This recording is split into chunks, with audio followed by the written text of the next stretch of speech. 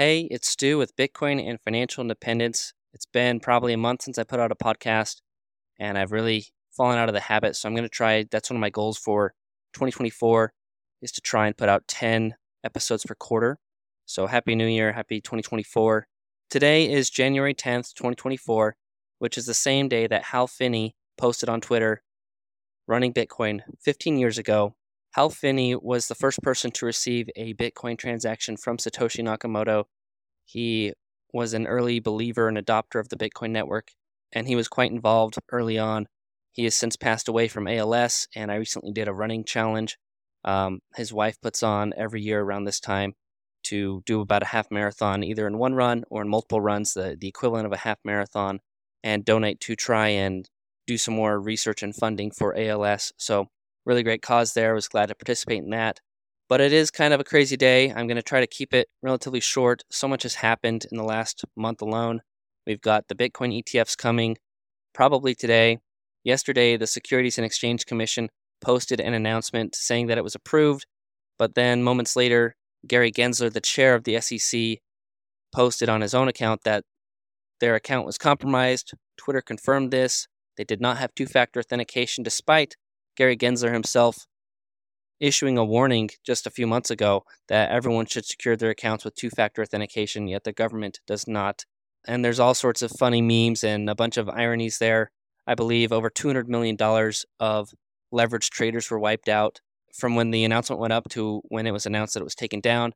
Bitcoin price shot up to 48K, down to 44K, and now it's stabilized around 45, 46K. So really just hilarious and shows more of the government incompetence. And now that they have inadvertently manipulated the market, it seems like the SEC needs to investigate themselves. And there are calls from senators and other politicians for this to happen. So really just a clown show all around. But the ETF will unlock Bitcoin in a lot of places where money is already tied up in 401ks, IRAs, health savings accounts. This is my personal opinion. You want the real thing. There are going to be fees on the ETF that will eat into your returns over time, and it can be a substantial amount. And these fees are ranging from 0.2% to 1.5%. It's kind of a race to the bottom to get market share, and some of the funds are waiving fees at the beginning. So I can post some info on that, but really it is kind of a momentous day. I know the Winklevoss twins originally did this and were denied back when Bitcoin was $100 a share. In 2013, they tried to do this. They tried to push an ETF. They filed the first one and was rejected. And the SEC has protected investors from gains of 450x. So it'll be interesting to see what the impact is, to see how it tracks throughout the rest of the year. I know Standard Chartered has put in some predictions of, $200,000 Bitcoin roughly based on the assets under management and the inflows, however many billions of dollars it takes. So it'll be interesting. This is not financial advice. This is not investment advice, and you must do your own research. But the ETF is kind of antithetical to Bitcoin. It's supposed to be peer-to-peer, and when you buy the ETF, it's really just an IOU. It's a claim on Bitcoin, but you cannot redeem it. And if you buy it in a brokerage account or a traditional IRA, you're going to be taxed on it, and these gains might be huge. It might create a tax bomb. So you want to be really careful with this. Most of them are also custodying with Coinbase, and they've become a honeypot.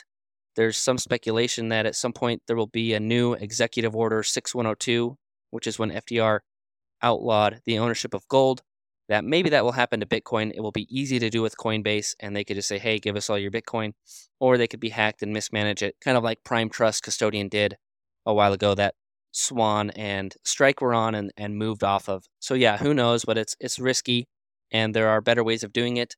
I've got episodes on that in the past with just self-storage, and you can do multi-sig self-storage or collaborative self-custody with companies like Swan and their vaults system, or Unchained Capital. They have a vault system as well. It's a collaborative self-custody where they own one of the keys and you own two. So that's a really good way of protecting your Bitcoin long-term. Anyway, that's not really what I came on here to talk about today, although it is some of the exciting stuff. But what I really wanted to talk about today, obviously price is exciting and all this stuff. And yes, I do expect the price to go up over time. It's programmed to do that. I think the halving in the springtime in a couple of months is going to be a bigger event than the ETF. When gold got their spot ETF, it went on an 8-year bull run, and they mined so much more gold. They mined, I think, 50% more gold for a long time.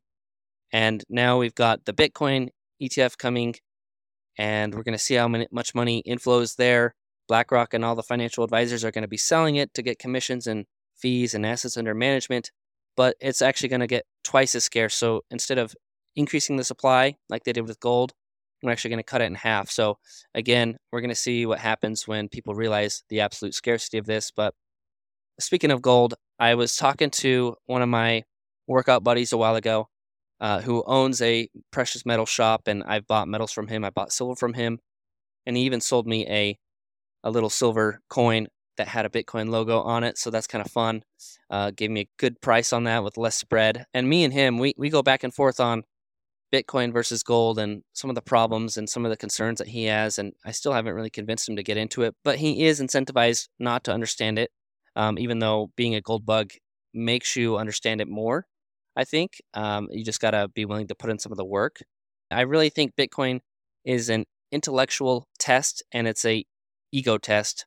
If you have intellectual humility and curiosity, and maybe you have a disregard for the Wall Street Journal and their quote unquote journalism, then you might have a chance of understanding Bitcoin and why it's important.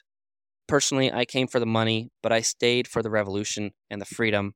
So back to this discussion with one of my friends, we talked about how you have to trust someone. And the way I see it, we've got three options. Number one is you can trust the government. That does not sound like a great option. They issue money, they dilute us all the time. You can also trust the banks, and they don't have your money, by the way. They don't have to have any reserves. They do fractional reserve lending. Every bank is insolvent in America, pretty much, I believe, except for maybe Custodia Bank. So banks don't actually have your money, and you can trust Wall Street. So this I'm lumping into number one, just trusting the government in general and the traditional financial system. Wall Street is in bed with the banks and the government. So yeah, that's your number one option. You're going to fall behind in government issued cash and be robbed in slow motion. Your stocks and your real estate will probably go up in value as long as they keep printing fake money and as long as they can. The S&P 500 and the monetary supply have both done a 32x since 1980. But this only works for so long, according to some of the books that I'm reading, like When Money Dies, that talks about what happened in Germany post-World War I, I believe, and what caused Hitler to rise and all this economic turmoil and hyperinflation and stuff. So this only happens for so long that you can trust a government-issued currency that gets devalued and backed by so much debt. So that's your first option. Your second option is to trust yourself. You go off the grid. You become self-sustainable. You buy a house and some land and a solar panel and a couple cows and chickens. You ranch, you farm, you barter and you trade. You use gold and coins and crops and bullets and animals, basically. But yeah, that's maybe too far for most people to go and not realistic. But that is an option, in my opinion. Number three, and in a way it is trusting yourself, but basically trusting Bitcoin, where the incentive is not to debase anyone. There are rules that everyone has to follow, but there's no rulers. There's no one there to flip the script on you. And there's a secure, always on alternative financial system that's always fully reserved. It's a fully reserved digital bearer asset. So maybe my terminology is a little bit advanced for this a little bit, but in my mind, those are the three options. And I think a combo of number 2 and 3 is probably the best. Always be learning those skills and be able to kind of be self-sufficient if things go bad, in my opinion. We've become a very soft society, and I think we need more wide range of skills and some of these old skills like gardening and stuff. So anyway, if you think that there's any other options, let me know what I'm missing. I love learning from others. I still own stocks. I still own real estate, but I've become more and more disillusioned with those over time. And I do consider Bitcoin to be insurance on the government, insurance on debt, insurance on geopolitical conflicts and things like that. But yeah, in my mind, there's not a lot of options out there. But we in the developed world and in America, we have a hard time seeing the problem. There are 250 million people in the world that deal with hyperinflation, defined as half of your money being eroded each year. So this is like what's happening in Argentina. Did you know in Argentina, I listened to a Planet Money episode from NPR, and they talked about how this guy that worked for Oreo company, he's working in an Oreo factory or something, and he would get quarterly raises because inflation is so bad and they're a big corporate and they're able to pay them 30% pay raises every 3 months to keep up with inflation inflation is about 120% a year. So yeah, they're basically just treading water with that, but they're losing for 3 months at a time and then they kind of catch up and then they lose for 3 months at a time and try to catch up. So 250 million people are affected by hyperinflation in the world. There's 2 billion people that are unbanked in the world. And because they're unbanked, they have a larger risk of theft. They are unable to run a business potentially. They can't make or receive payments safely or easily. That's 2 billion people in the world, or 25% of the population. And there are 5.7 billion people that are living under autocracy. Why can't I pronounce this word? Autocracy, which means their lack of freedom of speech risks financial reprisal. This is what's happening. We're seeing it even in the UK with politicians, banks getting shut down. We're seeing this in different places in the European Union, in China, in India, potentially, and some of these places that are cracking down on individual freedoms and liberties. So anyway, that's why Bitcoin, I think it's a way to bypass these problems that are taking a toehold here in America and some of the developing world. And it's a way to, really, most of us we're not dealing with hyperinflation, but we are dealing with elevated inflation. And there's all this modern monetary theory that we think it'll go away and it'll be fine. We can just manipulate money supply all the time. But I think in the last 3 years, we've seen it's not great and it's not working and we're not able to keep up and wages are losing over time. It's harder to buy a house. It's harder to get financing. It's harder to do all of these things. So that's my take. Not financial advice. Do your own research. But I'll be buying the rumor. I'll be buying the news. I'll be buying the highs and the lows just because it's a principal thing for me at this point. And if it does get approved today, I hope you've been prepared and have been able to stack up a little bit before then. But you're not too late. And yeah, I'll have another episode here coming out about the ETF stuff more.